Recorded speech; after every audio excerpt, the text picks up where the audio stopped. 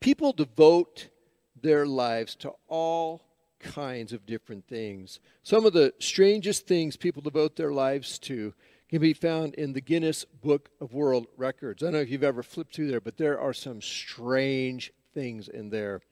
People, they devote years of their life and their fortunes and then put up with tremendous hardship in order to obtain some record in this book. There are lots of examples that I could share with you, but here's just one to illustrate the point. This woman, and I don't remember her name, and I really don't even care to know what her name is, but she once had the longest fingernails in the world. Those are fingernails that you're looking at coming out of her hands.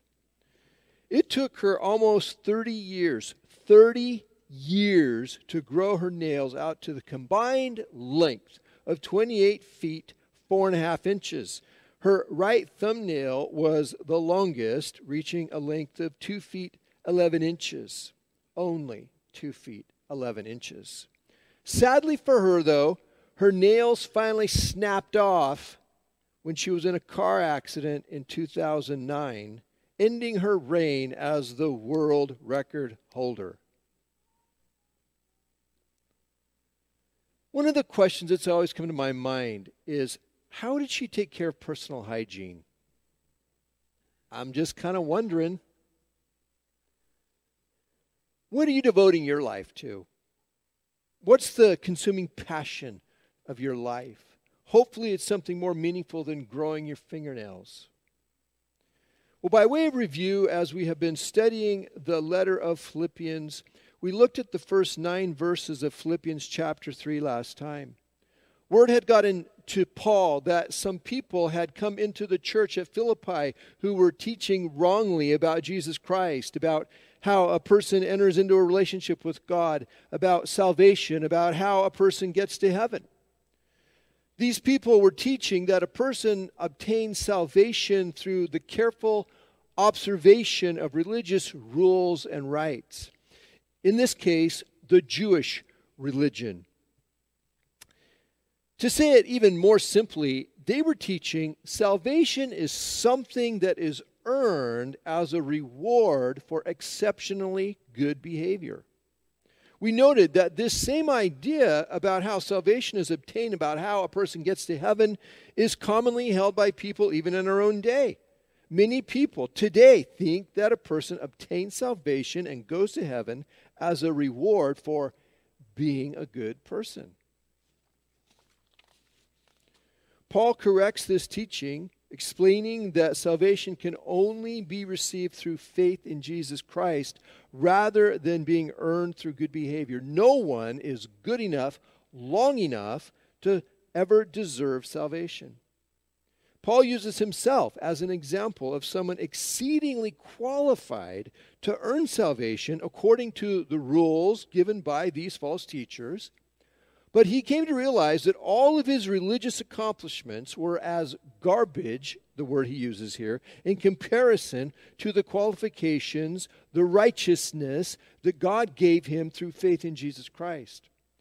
Righteousness, goodness, purity, qualifications for standing before God and entering into heaven, that is a product of our own hard work and discipline. That kind of righteousness, it isn't perfect. No one can be good enough long enough. No matter how good we are, it's tainted, it's spoiled. There's always a fly in the ointment. It's worth noting that the best among us are also the first ones to acknowledge that this is true, because they're the ones who are humble enough to say and admit to their shortcomings. Those who are the most full of themselves are usually the last to acknowledge their sin.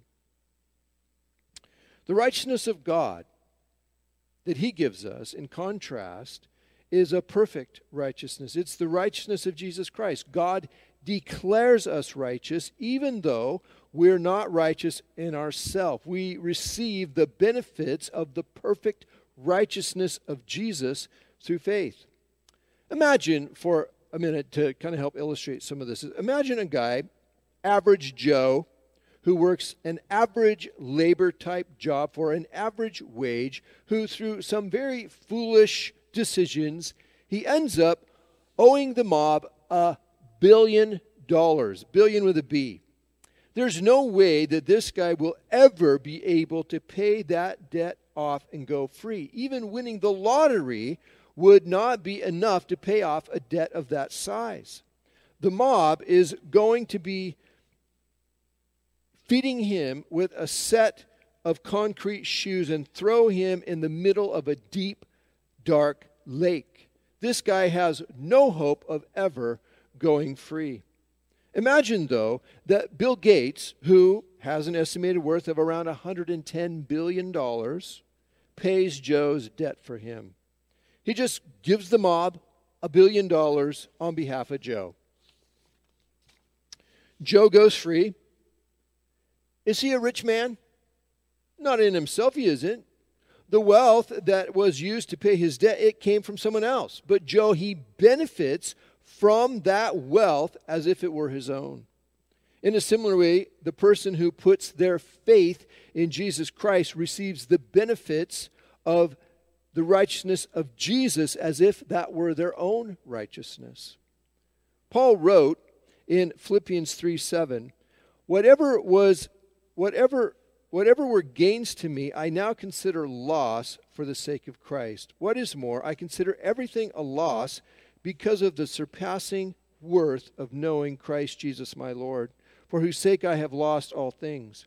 I consider them garbage, that I may gain Christ and be found in him, not having a righteousness of my own that comes from the law, but that which is through faith in Christ, the righteousness that comes from God on the basis of faith.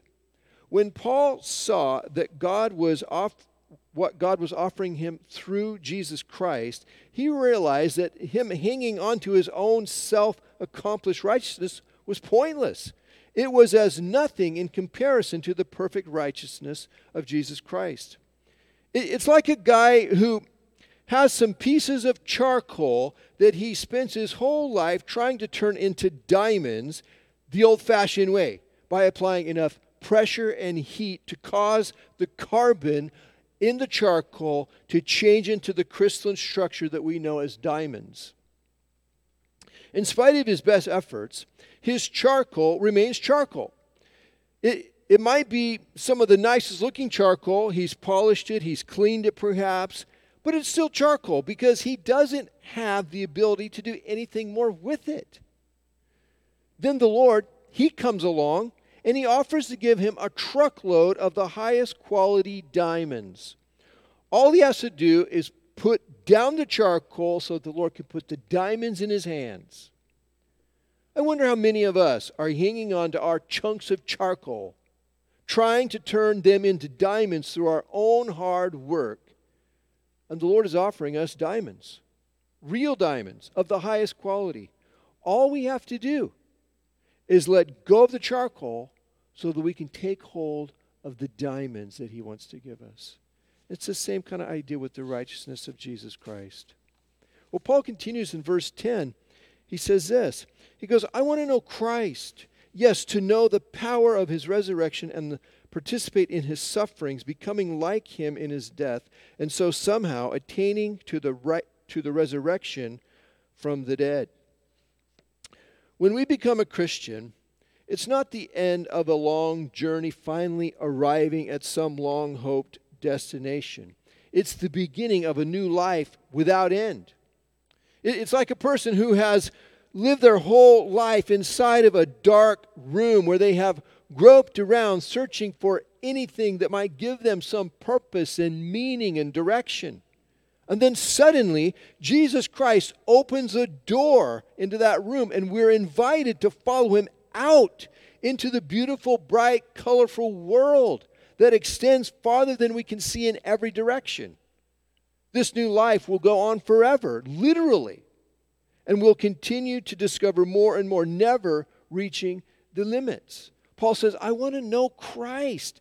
There's a big difference between knowing about someone and knowing someone. The idea of knowing being referred to here is not a mere acquiring of information. There's a connecting that takes place in knowing. It's experiential. There is a melding together of the one to be known and the one seeking to know. Genesis 4:1 provides an illustration for us to help kind of get our heads around this idea. It says that Adam knew his wife Eve, and she conceived and bore a child. The way the word know is used there, it helps us to see how this idea of knowing can have a much wider, deeper, intimate meaning than just acquiring information about someone. Are you familiar with the saying, it matters who you know more than what you know? Well, that certainly is true when it comes to Jesus Christ. It matters that we know Jesus rather than simply know about Jesus. In our culture, there are many people who know something about Jesus. I mean, some basic information about Jesus Christ is intertwined into the American culture. But knowing some stuff about Jesus is not the same as knowing Jesus Christ. Paul wants to know Jesus Christ in a deep, intimate way. He wants to know Jesus Christ in a life-transforming way.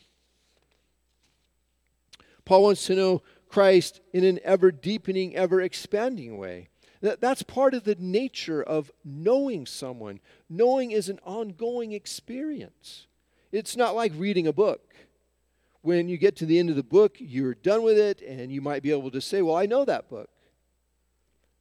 Knowing a person is a living, dynamic, progressing experience. Jesus Christ is of such a nature that we will never reach the limits of his vast and glorious person. Paul says, I want to know the power of his resurrection. Paul is not talking only about being resurrected from the dead, although that is certainly an incredible thing for us to look forward to. He's also talking about having the power of the resurrected Christ working in him now. For the person who has come into a saving relationship with God through Jesus Christ, we're brought to life in Christ. We are being brought to life in Christ. We are being brought to life through Christ, in Christ, for Christ. And we could say that we have been resurrected. We are being resurrected, and we will be resurrected.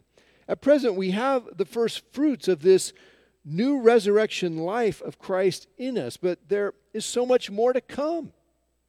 Paul, he encourages us to keep going forward in our new life, reaching for more and more of this new life, letting it grow more and more in us, becoming stronger and stronger in us, producing the beautiful fruit of righteousness in us, and to look forward to being finally and fully transformed to be like Jesus Christ. So we say we have been resurrected. We are being resurrected, and we will be resurrected. He says he wants to participate in Christ's sufferings, becoming like him in his death. Now, nothing needs to be added to the suffering that Jesus Christ has endured for us. Christ's suffering was perfect and complete in securing our salvation. So there's no need for us to beat ourselves and somehow, take suffering for Christ in that way. That's not what Paul is saying here. But in our becoming like Jesus in his resurrection and having this new life growing in us, there's also a dying to our old self taking place, setting us free from sin. Paul says, somehow attaining to the resurrection from the dead. He's not in doubt about being resurrected, but rather he eagerly is seeking the fullness of the resurrection in his life, and he looks forward to the moment of bodily resurrection. Think about this. Jesus Christ was the most complete human being who ever lived. He was entirely comfortable in his own skin. He was free from anxiety and insecurity. He was psychologically the healthiest person who ever lived. He was the most joyful and peaceful person who ever lived. He had control over his appetites and his desires. He had perfect self-control. He was kind and insightful. He was wise. He was strong and courageous. He had it together like no one else has ever had it together. Paul wants that same kind of complete, whole, full life. And so do we, don't we? The closer we draw to Jesus Christ, the more like Jesus Christ we become in all of these ways. Not just in moral character, but just healthy, man. To just be together in our head, in our heart, emotionally, our relationships. It all comes together as we grow in Christ. To know Jesus Christ is not to simply gain the promise of life after death. It's to become increasingly whole, complete, as God intends for us, having the resurrection life of Jesus growing in us, becoming more like Jesus now and forever. Verse 12, Paul says, "Not that I have already obtained all this or have already arrived at my goal, but I press on to take hold of that for which Christ Jesus took hold of me. Brothers and sisters, I do not consider myself yet to have taken hold of it, but one thing I do, forgetting what is behind and straining toward what is ahead, I press on toward the goal to win the prize for which God has called me heavenward in Christ Jesus." Paul wants us to understand that he's not already obtained the fullness of this new life. He's not already perfect in that way. In Christ, he is alive in a way that he has never been alive before. He's progressing more and more in this new life, becoming more and more alive as he knows Jesus Christ more and more, as he puts to death his old life and he embraces his new life more and more.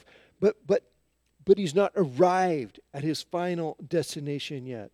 It says he presses on to take hold of the fullness of this new life for which Christ Jesus has taken hold of him.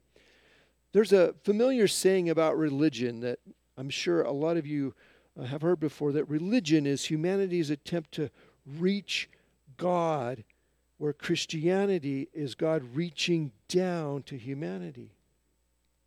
Rather than working to convince God that we're worthy to be saved, through Jesus Christ, God has scooped us up in his arms as his child.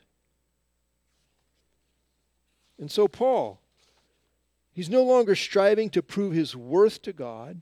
Instead, God has given Paul worth in Christ. Paul is now striving to take hold of as much as he can of this new life that has been given to him.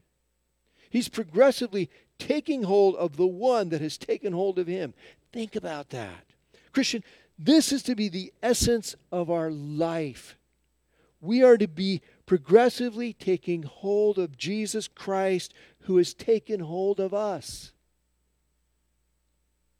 He says, forgetting what is behind and straining toward what is ahead. Paul uses the metaphor of a foot race. He says he keeps his eyes focused ahead rather than looking back over his shoulder. We don't want to ignore our past. That's not what Paul is saying here. There are important lessons that we have learned, which we certainly don't want to have to relearn again. We want to remember those things. Sometimes understanding our past, where we've been, what we've been through, it helps us in moving forward in life. It's so that this part of thinking about our past is helpful. But we don't want to dwell on our past. We don't want to live in the past. In our physical life, we may see that our best days are behind us rather than in front of us. As we age, there is that brutal truth that strength and vitality of our physical life, it peaks and then it diminishes. Our spiritual life is of a different nature, though. With our spiritual life, it's possible to always be progressing forward. Our best days are always ahead of us. This is one of the reasons why we're told to put our greatest effort into the development of our spiritual life rather than our physical life. It holds promise not only for this life, but the life to come. You might remember, Paul wrote in 1 Timothy 4:7, he says, have nothing to do with godless myths and old wives' tales. Rather, train yourself to be godly. For physical training is of some value, but godliness has value for all things, holding promise for both the present life and the life to come. When running a race, what happens if we focus on what we have in the rearview mirror, if we look back where we have been rather than looking out where we're going? Well, we're going to crash. That's what's going to happen. We need to keep looking ahead. Life is ahead of us rather than behind us.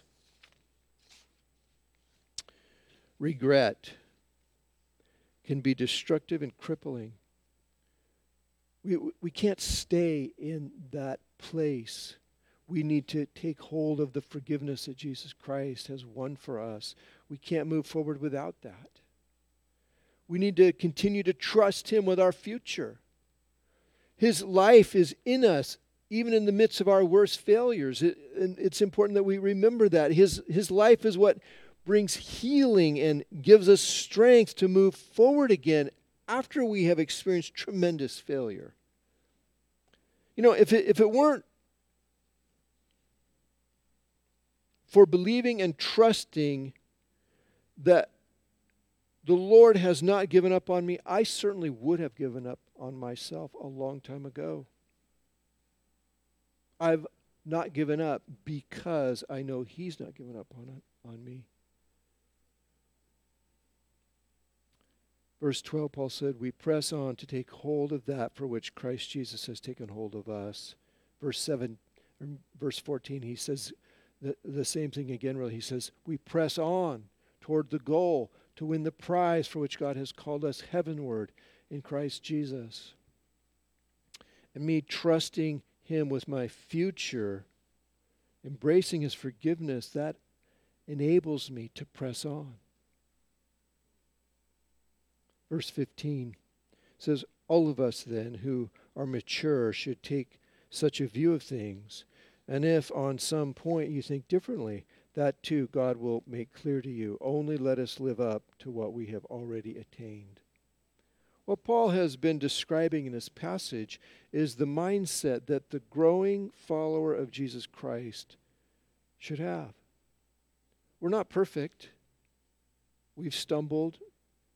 We will stumble. We've struggled and we will struggle with doing the right things for the right reasons. All of that. But we have our eyes set on the finish line, the goal, the prize, taking hold of that for which Christ has taken hold of us. We are progressively taking hold of Jesus Christ who has taken hold of us. He says, if on some point you think differently, that too God will make clear to you. Paul, he has stressed the importance of unity again and again in the letter of Philippians, and he does so here again. The spiritually mature, he says, they're the ones who have the responsibility for maintaining unity in the church. Rather than letting differences between us create division, we're to seek the Lord and trust Him to work things out if we're not in agreement on something. Based on what Paul writes in this letter, there were people choosing sides against each other in some way, allowing divisions to be created in the church at Philippi. No matter what these issues were, Paul says the mature believers are expected to work at maintaining unity in the church, and the same is true for us, isn't it? It doesn't matter what those divisions are. It's up to us to maintain that unity among us. We need to put these things aside and choose Jesus Christ as being more important than any of the other stuff going on. He says, only let us live up to what we've already attained. What is this that we've attained? This new life in Christ, which is already completely ours. Although its full effects and benefits have not been fully realized perhaps in our life yet, we are seeking to take hold of it more and more, making it our goal, the thing that we already have. We're seeking to embrace it fully more and more all of the time. 17, he says, join together in following my example, brothers and sisters. And just as you have us as a model, keep your eyes on those who live as we do. Paul gave Timothy and Epaphroditus as examples to follow in chapter 2. Now he also gives himself as an example to follow. And we said then, and we'll say again now, find Jesus imitators and imitate them imitating Jesus. For as I have often told you before, and now tell you again, even with tears, many live as enemies of the cross of Christ. Their destiny is destruction, their God is their stomach, and their glory is in their shame. Their mind is set on earthly things. These enemies of the cross of Christ that Paul is talking about here, these are not just the false teachers that he confronted earlier in chapter 3. These are people who were claiming to be Christians, followers of Jesus Christ, and saying that because they are now free from the religious law, it didn't matter how they lived their life. These people, they were not pursuing the new life of Christ, as Paul has described himself doing. These people had their minds on earthly things rather than the things of the Lord. We want to stay out of the ditch on both sides of the road, so to speak. We want to avoid the ditch on the one side of the road called religious legalism, and we get caught up trying to earn and deserve our salvation. And we want to also stay out of the ditch on the other side of the road called carnality, where we're not pursuing Christ-likeness in our life. Finally, he says in verse 20, he says, "But our citizenship is in heaven, and we eagerly await a Savior from there, the Lord Jesus Christ, who by the power that enables him to bring everything under his control will transform our lowly bodies so that they will be like his glorious body." He says our citizenship is in heaven. In contrast to those mentioned up in verse 19 who have their mind set on earthly things, we're to remember that we are part of another kingdom, the kingdom of God, which is deeper, richer, more meaningful, eternal. Don't lose sight of who you are and what you are, Christian. We have this wonderful promise that we have been given. Jesus is coming back to get us. And he's going to give us a new resurrection body like his. I love that verse in 1 John 3:2, where John writes, "Dear friends, now we are children of God, and what we will be has not yet been made known. But we know that when Christ appears, we shall be like him, for we shall see him as he is." In closing today, it's been said many times, many ways, make your pursuit and passion in life to progressively take hold of Jesus Christ, who has taken hold of you. Christian, if you need some motivation to pursue Jesus Christ with a renewed passion, I want you to remind yourself of that first time that you met Jesus Christ and he brought you to life. Think back to that moment. I love the way E. Stanley Jones describes what that moment was like for him. Maybe that moment was similar for you. He said, "When I met Christ, I felt like I had swallowed sunshine." Remember again what that was like and chase after your Jesus. Embrace him as he's taken hold of you. Let's close in prayer. Father, we thank you for your word. We thank you for these good words that Paul has spoken to us. We thank you, Father, for your Son, Jesus. Lord, we thank you that you've taken hold of us, that you reached into our broken, sinful, confused, aimless lives, and you gave us a new life, a rich, whole life.